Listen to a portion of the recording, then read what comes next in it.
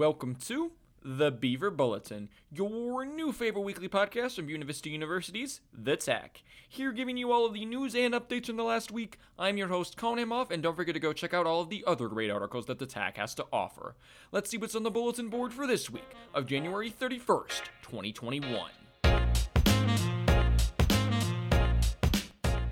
Today on the bulletin board, we've got an interview with BVU's new Director of Diversity and Inclusion, Dr. Berrien, regarding the importance of Black History Month. The COVID death toll in Iowa has now reached 5,000 people, and of course the event of the week, Super Bowl 55. All of that and more to come on this week's episode of the Beaver Bulletin. If you want to learn more about any of these articles, scroll on down to the description and you can go check out these articles for yourself. Now, for our first story.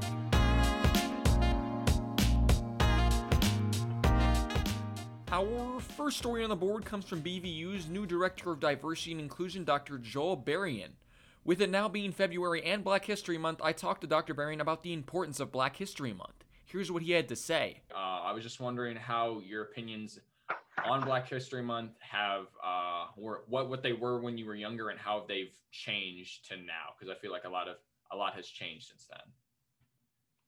Well, my views when I was younger was that I didn't really understand the importance of it because it wasn't really taught in our school systems. Fortunately, some of us in elementary school we had like two Black teachers there, three or four Black teachers there. Junior high, I had one Black coach. In high school, none whatsoever. So in elementary, those Black teachers would tell us a little bit more, and we'll learn something about it at church, or our parents might say something about it. But, as you matriculated up, like I went to junior high, the only Black person I saw was a Black coach and a Black assistant principal. And both of those people were in like disciplinary type roles. So it's like the higher up we went, the less information we got, unless you got it from home. So therefore, the underlying message came across was this wasn't very important. Black History Month was just another month. We understood it was supposed to be significant, but it was not reinforced. The significance was not reinforced in the school system. So it wasn't until I went off to college that I really fully understood the significance of it. And then I really got a lesson in Black history and who I am and what I should have known at that point, and been surrounded by all these Black scholars and all these people. Like, wow. Then later on, I transferred to Jacksonville State University in Alabama, which is a predominantly white institution, for my major. Doing my major, it was a culture shock. I was like, oh my God, what did I do? But I was fortunate enough to link up with the African American Association, which is like BSU here, but so it was that version there, and it kind of filled that need as far as like learning more about my history. Now that I'm grown and I'm old and I got children of my own now, one's a freshman in college, one's a senior in high school.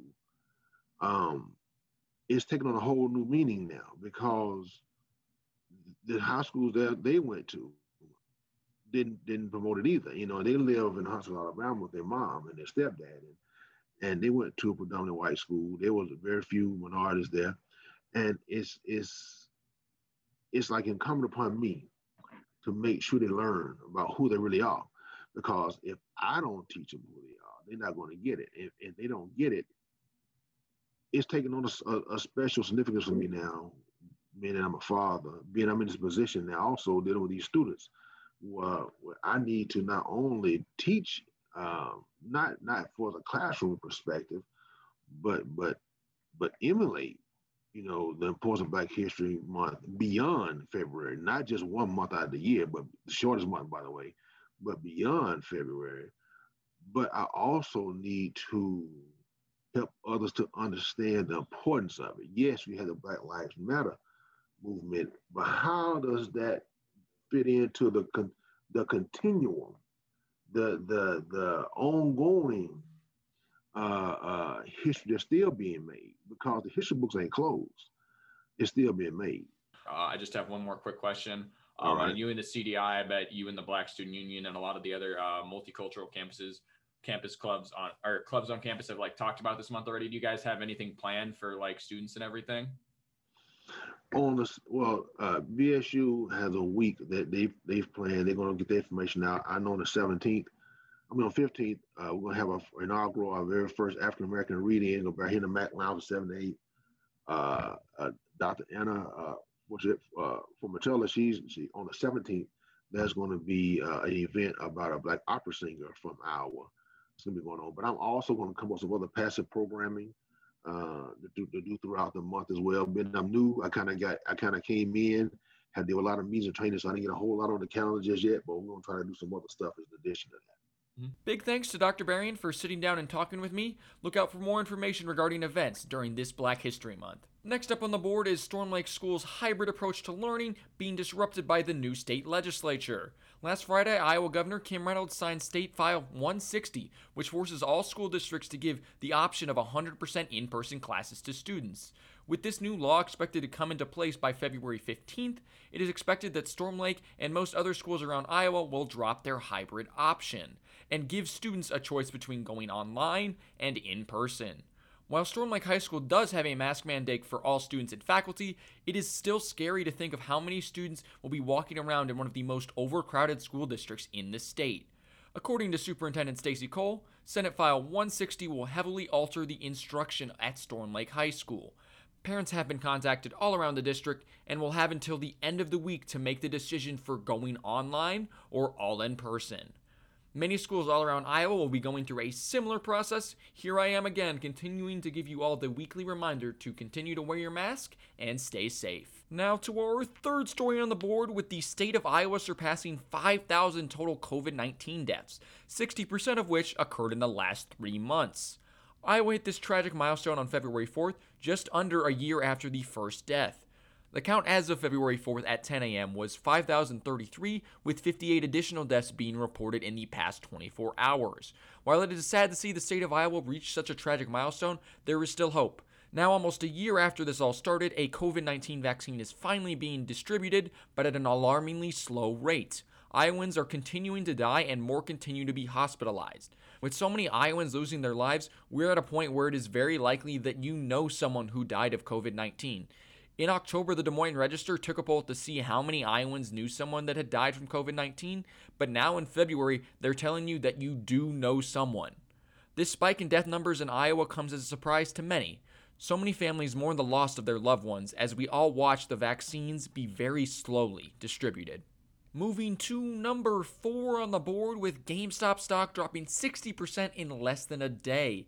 If you jumped on the stock buying train of last week, I hope you sold your shares in GameStop.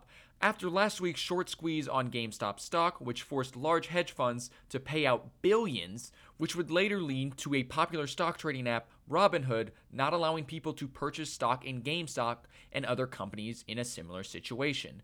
Many people were angered by Robinhood's limitation of the free market, but they might have saved a lot of users from losing a lot of money in the stock market. A mere week after GameStop became the most heavily traded stock in the entire world, stock prices for GameStop have dropped 60% and are currently sitting at $90 a share. On Friday of last week, GameStop was sitting at $325 a share, bringing the total loss to about 72%. This increased interest in GameStop stock came very suddenly and disappeared just as quick. After costing many big players on Wall Street billions of dollars, this saga of GameStop shares being highly valued seems to be over.